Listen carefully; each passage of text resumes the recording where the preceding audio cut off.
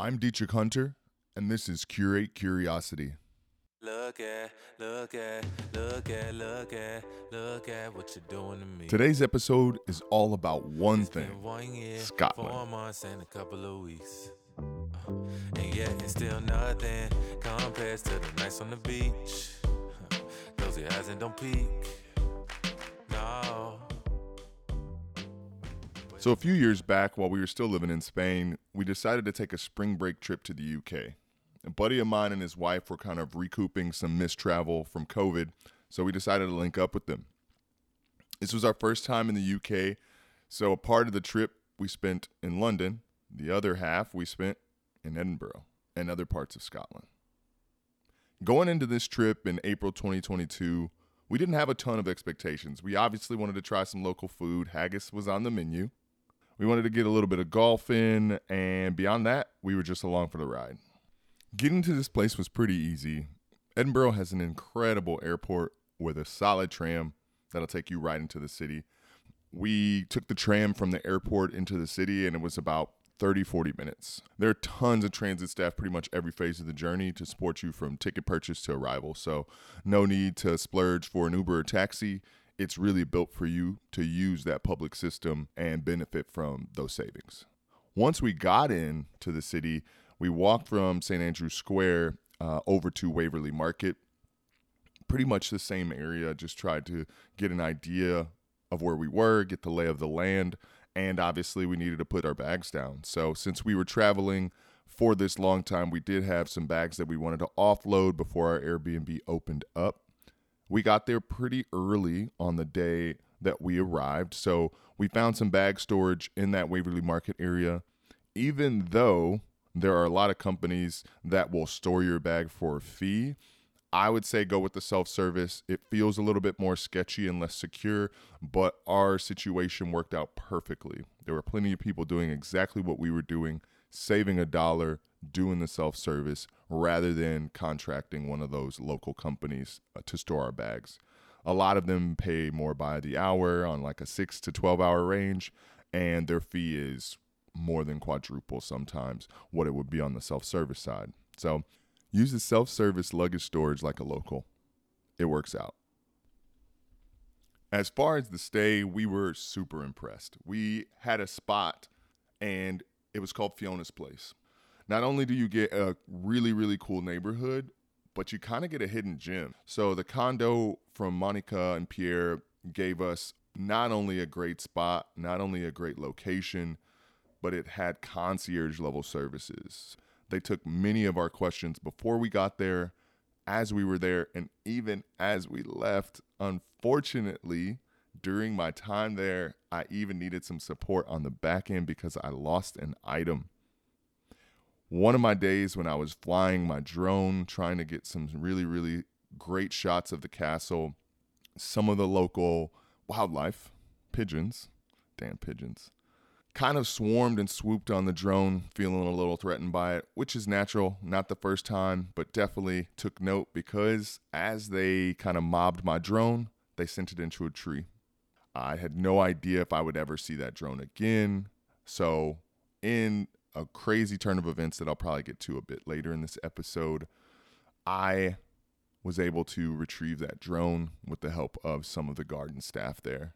Since we would be leaving during that time, it was super important that me and Pierre stayed connected, and he was able to facilitate my drone being shipped from Edinburgh to London to Madrid and eventually to my hands. So I'll get more into that maybe later in this episode, but again, just a big plug for finding people who are responsive for your stay. It can really, really pay dividends, literally, because I would have been out my drone if he had just decided that this wasn't worth his trouble. Overall, I'm nothing but grateful for this day. I'll add some pictures to kind of walk you through what this spot looks like, but the best thing to do is just click into the show notes and check out the Airbnb link. It's still active. They have, I think, a few properties listed. And again, their property is just the beginning of what they're going to provide for you.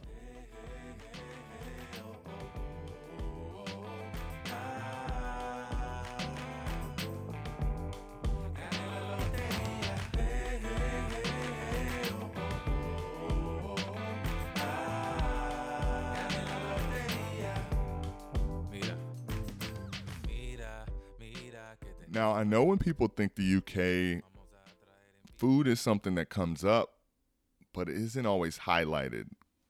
I think people get kind of cheeky and poke fun at food in the UK because the flavors aren't always, full of spice and seasoning. Let's just keep it 100, right? So, like, at the end of the day, UK isn't known for its incredible spices, right? Like, I saw this thing on TikTok of like travel the world, conquer the world in search of spices, right? That's basically what Europe did because their food was lacking, right? But at the end of the day, when we got into Edinburgh, there's a couple spots that stood out, both in Edinburgh itself as well as in the Highlands. So I'm going to just highlight two. Most of the things we did were kind of on the run, bar food, etc. But two spots that really stand out for me are number one, Oink Victoria Street. So Oink is a spot where they take an actual, roasted pig and they divide it up right in front of you and make a pulled pork sandwich. So it was really cool to kind of have this like lechonish feel that I saw when I was in the Philippines and that I've seen in the States. And even when we were, at the Mercado Cervantino in Madrid, as well as down in Argentina, right? This kind of roasted pig aspect of pigs are just tasty. I know not everybody does the hog thing, but yeah, we do. So we leaned into this spot as one of our first meals out while we were in Edinburgh, and we weren't sorry. One of the reasons we chose it is because the price point was right, the quality was solid, and they had something local. So besides it being a spot where we could get a really nice sando, we really focused on trying some local things. And they had haggis that you could add to your sandwich. So in this time, we decided to have our first bites of haggis, and we were blown away. The sandwich was super succulent. Their sauces and add-ons were just incredible flavors, and the haggis, go figure, is just full of spice. So their version of it, I don't know if it was made in-house or elsewhere, but it had this flavor to it that had this sagey feel, but a little bit of heat, as well as a little bit of earthiness. So we were here for it, right? So it was really worth trying. And if we were to go back, we would definitely go to Oink again, because even in this single trip for a few days, I think we went to Oink at least twice. Once on our own, and then I think we went back there once our friends linked up with us. The other spot that we really enjoyed was this spot called the Boathouse. Now, I'll get more into the Boathouse later, and I'll paint some pictures when I get into these experiences that we took to the Scottish Highlands. But at Fort Augusta, right off of Loch Ness, you have the Boathouse. The Boathouse is an incredible little restaurant tucked right up there as you look out over Loch Ness. Obviously, it's kind of the crown jewel of the tour we took, so we were on cloud nine, loving our lives. And most people, when they think of Scotland, they think of Nessie, they think of this area, they think of music, they think of a lot of things, right? When we got there, we were really into the idea of getting some fish and chips. We were really into the idea of getting some more haggis and trying some more local things, so we did that. We kind of got a spread once we got there, splurged a little bit at this spot because this is a more $2 to $3 sign type joint, and it's worth it. Not only are the flavors solid, but the quality is good. So again, we laid into the haggis. We got some different potato deals as well as some sausages, and I got the fish and chips just to see what was going on with that. They bring them out with some peas and mash them up, and yeah, trying the fish and chips around the UK was a real treat. So definitely no complaints about the Boathouse. They even got us seated as many tours were arriving, and they got our food out to us when we only had about 40 minutes, 30 minutes to eat. So they know what it is. They were fully aware of the fact that, people have to get back on their buses or in their cars to head back collectively. So they know what to do to make your trip easy. So I'm definitely grateful that we popped into the Boathouse. But overall, those are the two that stood out to me. Both involved haggis, just a local gem of a food, as well as both involved something that kind of took us off guard, right? Being there out at Fort Augusta, able to look over the water, and be slapping some fish and chips and some haggis back and just kind of enjoying that crystallized moment just made a memory for us. So if you get the chance, you should definitely check out the Boathouse.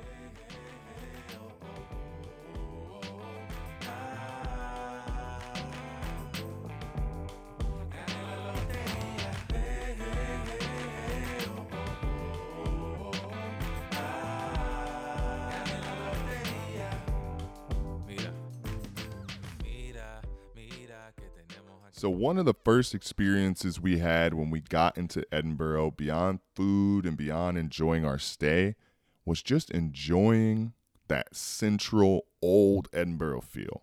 Old Edinburgh is just incredible. There's a castle that you can see for most of your walk around the central city.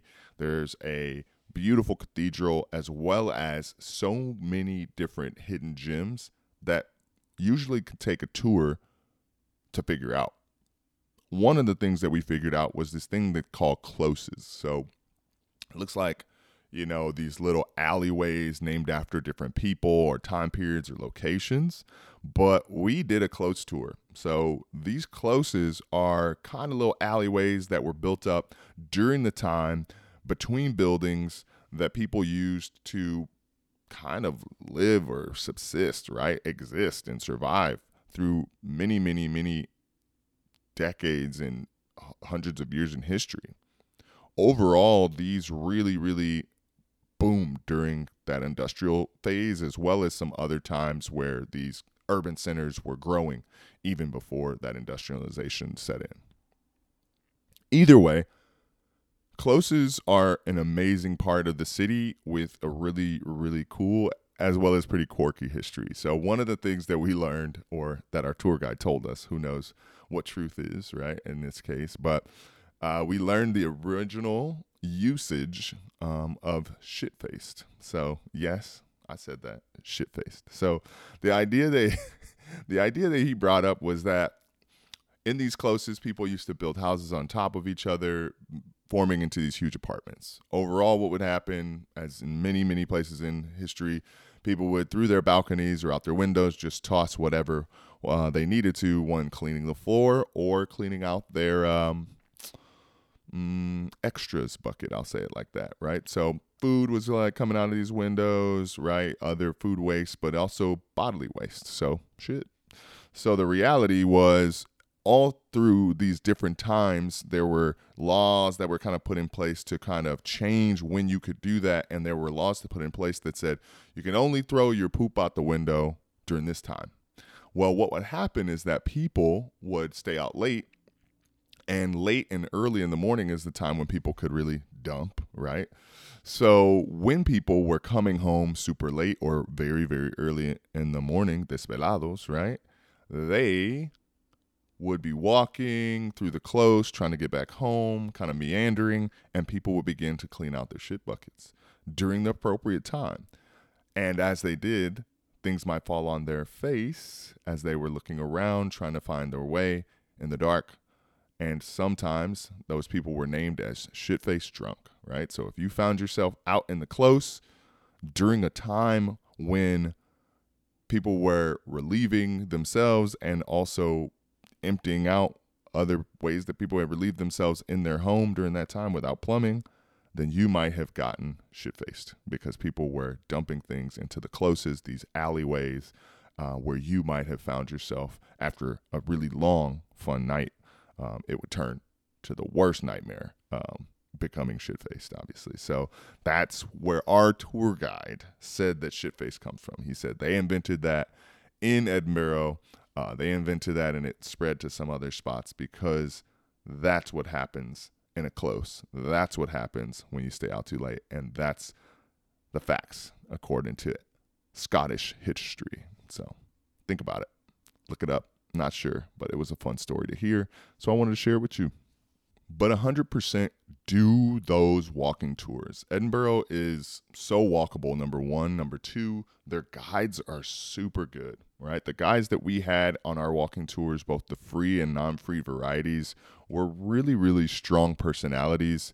I would say Do one in a language that you understand easily. We almost got roped into a Spanish one because people were really, really registering for these at a high clip. So we almost didn't make it onto the tour that we ended up doing. We were so grateful that we did the tour early because it kind of broke down some of the things we wanted to see and didn't want to see. It made it easier to kind of deprioritize certain aspects like the cathedral or parts of the castle because we had kind of gotten the history from the outside. It was incredible, though, to be able to kind of sit under someone and understand their city, their current government, as well as just some really funny stories throughout history. So I would say the walking tour, close tour, even some of the night scary tours are great. Last plug is that make sure your tour takes you over into Greyfriars, right? Greyfriars is like a local cemetery. I'm not sure 100% of all of the history, but it had some of the best parts of history that we were able to observe during our time there. I know it's a little morbid. I know it sounds maybe a little bit weird, but cemeteries are full of stories, literally. So make sure you take the time to ask questions and lean into those tours that take you from the city center over to some of the cemeteries and graveyards nearby. So one of the major experiences that I really wanted to have while I was in Edinburgh and Scotland overall was golfing. So obviously golf comes from Scotland. It's something that they hold near and dear. You have some really famous courses there, St. Andrew and many others scattered around. And while I didn't get to go to any of those, I did still get to swing the sticks a little bit. So I went to Portobello. This is just a bus ride outside Edinburgh. It's just past Arthur's Seat because you can see it actually from the course. So it is still pretty close to the water. It has a very airy feel to it. It definitely was facing some of the elements, but it was really, really incredible to just kind of relax, take a beat, and be by myself for a little bit of time. But the coolest part is not only that I could rent clubs and kind of get all the gear I needed for pretty cheap, way, way cheaper than I expected, but it was that I was able to play a couple rounds. The first thing that I'd say is that when you go, prepare yourself to just rent. It's probably easier than trying to bring your own gear unless you're doing any kind of tournament.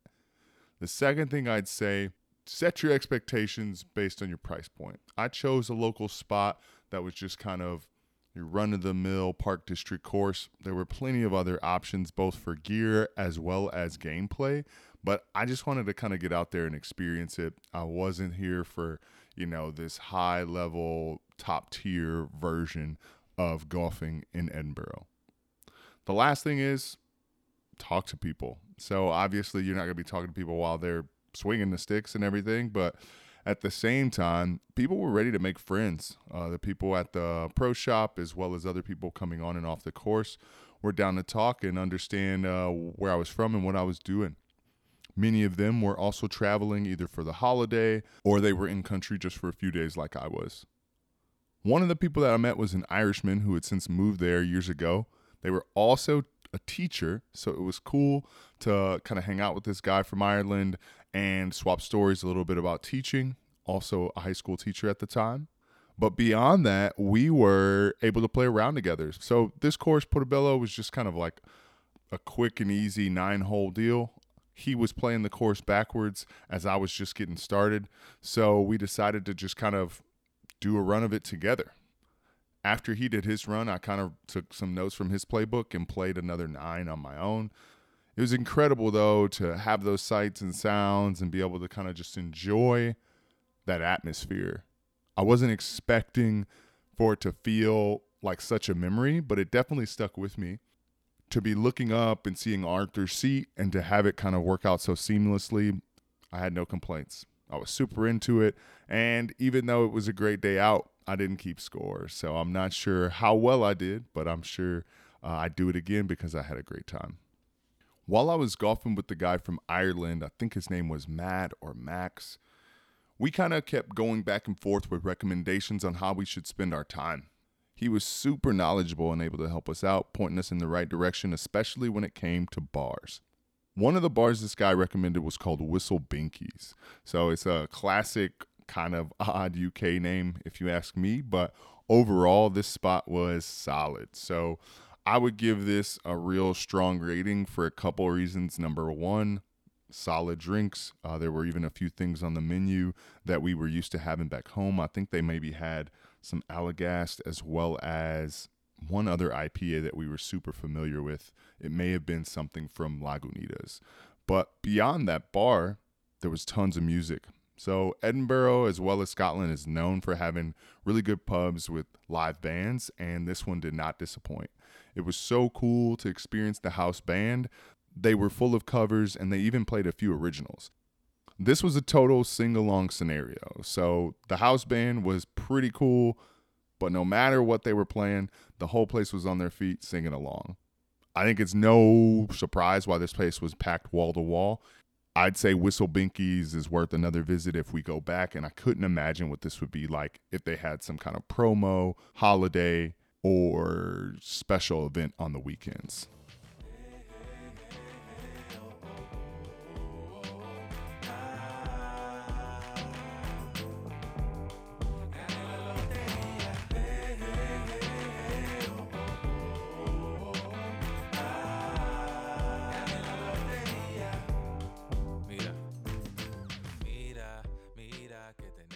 The next place I got to check out was this awesome barcade called NQ64 Edinburgh.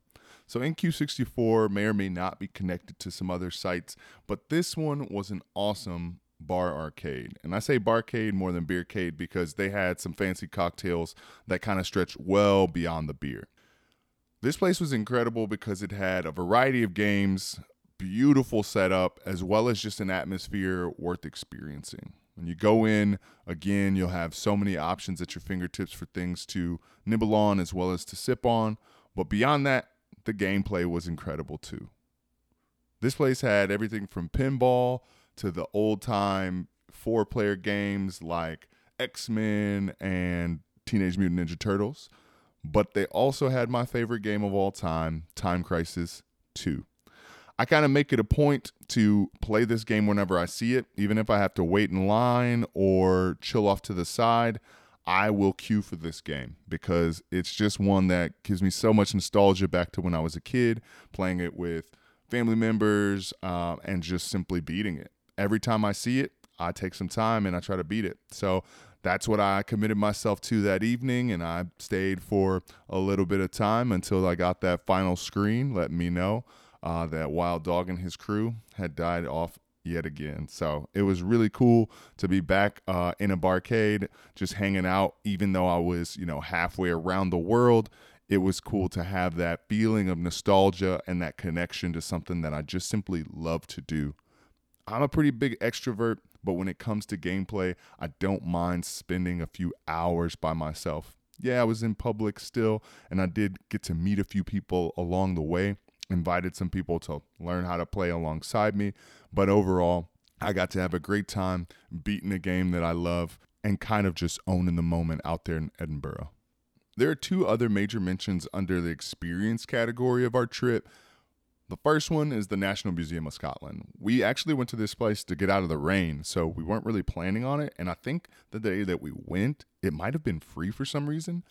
Either way, the exhibits were really insane. They were really cool. But like any museum, obviously there are things gathered from around the world, so that may or may not be your thing to see aspects of other cultures kind of deposited in this place, put on display. I think even with that critical lens that we had just walking through these halls, it was still incredible to kind of note this walkthrough of history, industry, and development throughout time. I would say the National Museum is definitely worth a visit because, again, it's just floor after floor after floor of history, and these artifacts really speak to how small the world is and how it's changed over time. When I say the world is small, I mean, I think it's way closer than we give it credit for. And the other half of that is that we could get to these things. While these things might have been taken from different cultures and provide a touchstone to a different space or time, Many of these places are accessible and things that we can kind of track the development of those cultures and customs even to this day. So I would dive in. I know I'm staying pretty general on this, but the National Museum of Scotland has a lot to see, and I think it's worth popping in and experiencing for yourself. Another spot that wasn't actually my favorite stop in Edinburgh was the Haunted Dungeon Tour. So we did this kind of like dungeon tour with Mercat. These tours were solid, but I think it just came off a little hokey compared to our street tour, which was way funnier, way scarier, and a lot more informative. So I kind of give this one like a little bit of a boo, you know. I don't like doing negative reviews, and I wouldn't say that it's not a good thing to do. I would more say it just wasn't for me. The cons are that I think it would be cool if you had more time to just tour the crypt area and less theatrics. There was a lot of trying to scare us. There was a lot of one-man show vibes, and that wasn't bad. But I think the pros is that the space is really cool. It's really awesome to hear the history, to see these physical spots and kind of compare what we learned on one tour to another. So I would say try out a few tours and then you rate them and rank them on your own. This one is definitely worth doing with Mercat, but this one does cost a couple bucks, and I think that's where it also kind of hits this category of my expectations were raised, even if the quality wasn't.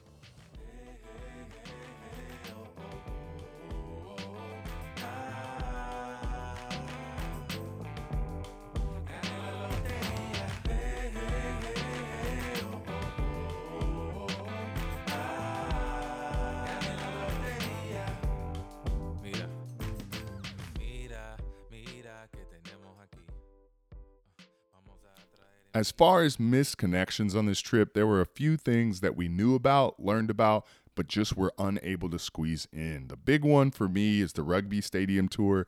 We didn't get over to the rugby stadium to really soak it up. We saw it going and coming, and it was incredible to kind of like fantasize about getting inside. There weren't any matches or fixtures during the time that we were there.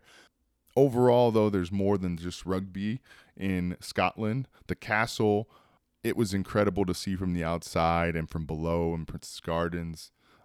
Also, the cathedral. The cathedral, we kind of reviewed it on our tour, so I didn't feel like we needed to pop inside because we had already kind of gotten a real strong review of both the art, architecture, as well as history of the space. The last few things are we didn't do any other cities. We had plans to go to Glasgow. We wanted to also go to Isle of Skye potentially, but it just didn't work out. We didn't know what we'd be able to squeeze in. We considered the idea of renting a car, and we eventually just bet against that. And finally, Scotch tour. A lot of my friends lean into this kind of idea of adult masculinity where it's Scotch and cigars and all these things. And for me, I'm just not that person.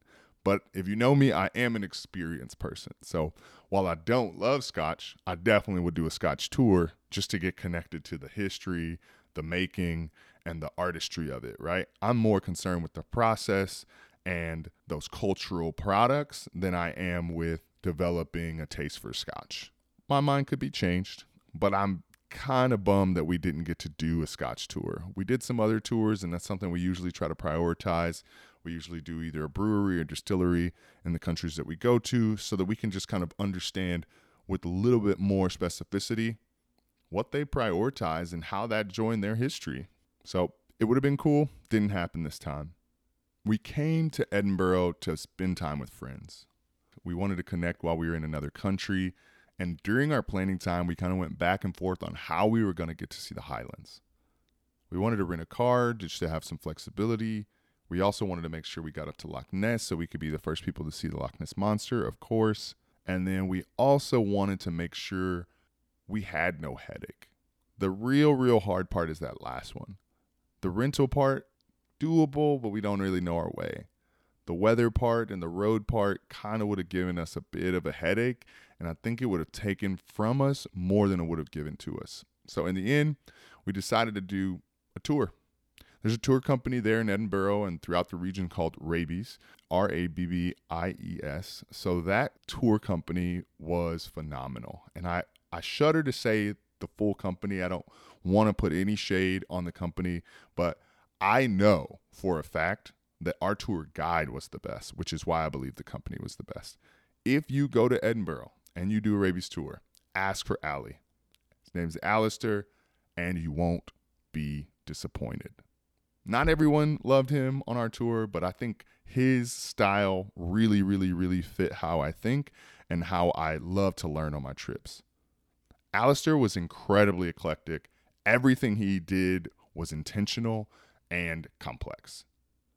His tour had some major through lines with tidbits from royals to UK events to music to other aspects of pop culture throughout the 19th and 20th century. He was just a fountain of knowledge. And he had a song, a literal song on a CD that coincided with each piece of our road trip. It was incredible the transitions he made. It was appropriately theatrical as well as super knowledgeable. He also was well traveled. So throughout the trip, he would ask people where they had come from or the last trip they'd taken or their favorite spot to do such and such. And he would be like, oh, I've been there, or oh, my cousin's done this, or et cetera, et cetera. And he always had a connection and was ready to dive in. The last thing that I want to say before we get into actually what we saw is that during these full 6 hours of driving, he spoke the whole time. Now, I know that sounds crazy, but as somebody who does a podcast, is a teacher, and could speak probably about that long, I know that I would be exhausted by the end of that. But he did it like it was nothing.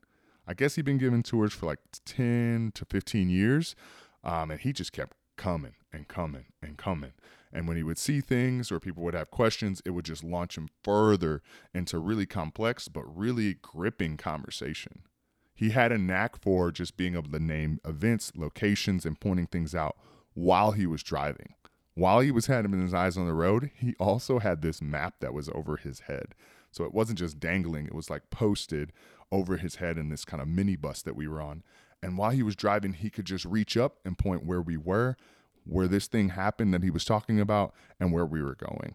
He was incredible. And I wish I took a video of that whole rundown because I think it's hard to give you the theater of the mind of what we experienced because he was just so amazing.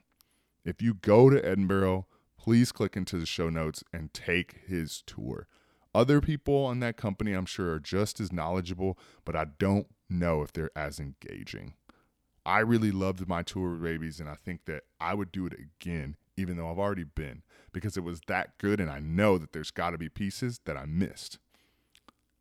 On the way back, obviously, we were super tired from being gone all day. You wake up pretty early to leave.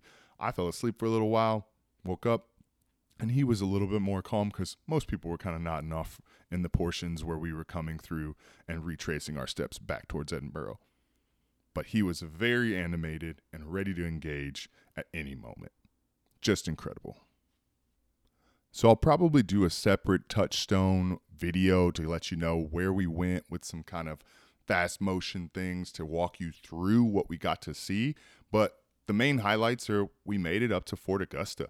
It was incredible to take the route through Glencoe. We got to see Three Sisters Viewpoint. We got to see these kind of rivers flowing together during that whole trip up north.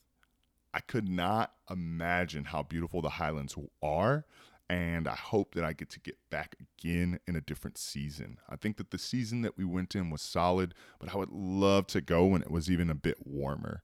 We went at spring break, so it wasn't bad. We kind of had jackets on, and that was plenty, but I think it would be really incredible to hike in the Highlands. On our route through the Highlands up towards Glencoe, we stopped over in some spots along the way that were familiar to our friend Laura. She's from Scotland, and it was cool to be able to kind of see some of the places and kind of text her pictures of things that we thought reminded us of her or stuff that she had told us about where she was from. So it was cool to pass by Stirling and some of these other towns, and unfortunately we didn't get over to Glasgow and some of these other places that she recommended, but it was cool to try some of these pastries and really kind of feel at home in this space. Once we arrived up to Fort Augusta, it was also really, really sweet to have an hour or two there where we could just kind of mill around. We got to walk out and see the water, and we even had a meal at a spot that I mentioned before, the Boathouse.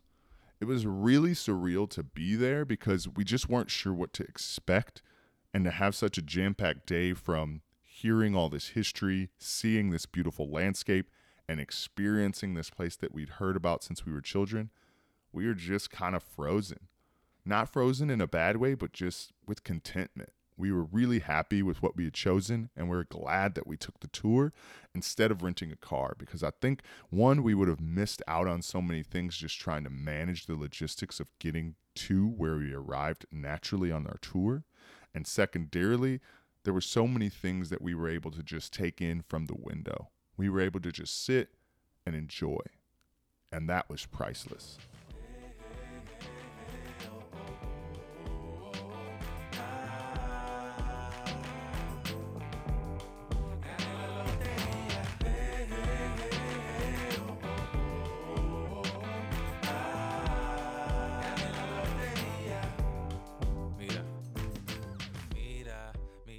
There are 3 spots that I'd want to just tack on the end here as other honorable mentions. That's Cloisters, Indigo Yard, and Brewdog. Cloisters had some solid games and great beers. The atmosphere and vibe there was just communal. People felt like they wanted to kind of be around each other, and I can't remember if we ended up playing a game with someone else or we just kind of were people watching so hard that it felt like we were all at the same table. There's also Indigo Yard, really solid in our neighborhood, great food, and really, really good restaurant in the city center. And finally, Brewdog. So Brewdog was really solid as well for a bite, and they had a ton of beers that we threw on a couple different flights.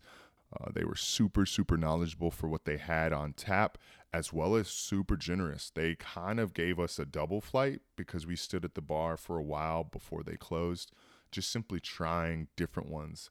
They were pretty hell-bent on getting Audrey to love beer.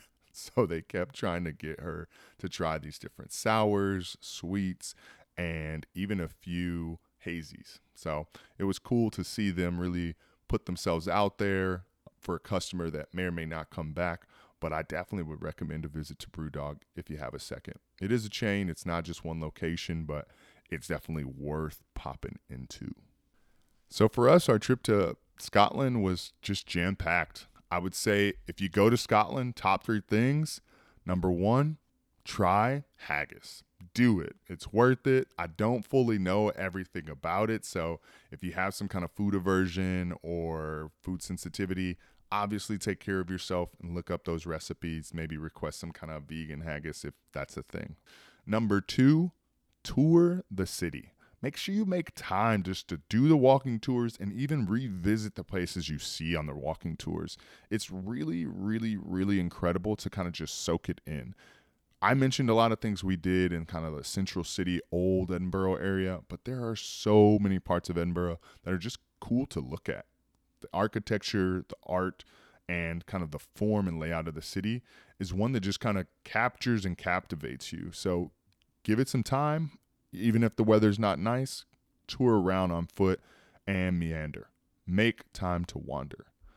The last thing I would say is get outside of Edinburgh. It's important to make sure you take some time to really expand your idea of what Scotland can be, and I would say the Highlands is a great choice. So if you want to try something else, whether it be another city or somewhere like Isle of Skye, give it a try, because I think that Scotland itself is an incredible country, an incredible piece of the UK, and something that's really just a gem to be enjoyed.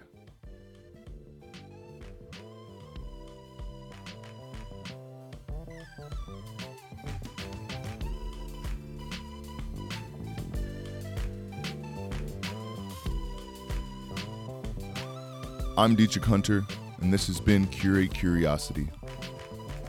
Follow us at Curate Curiosity on Instagram and wherever you listen to podcasts.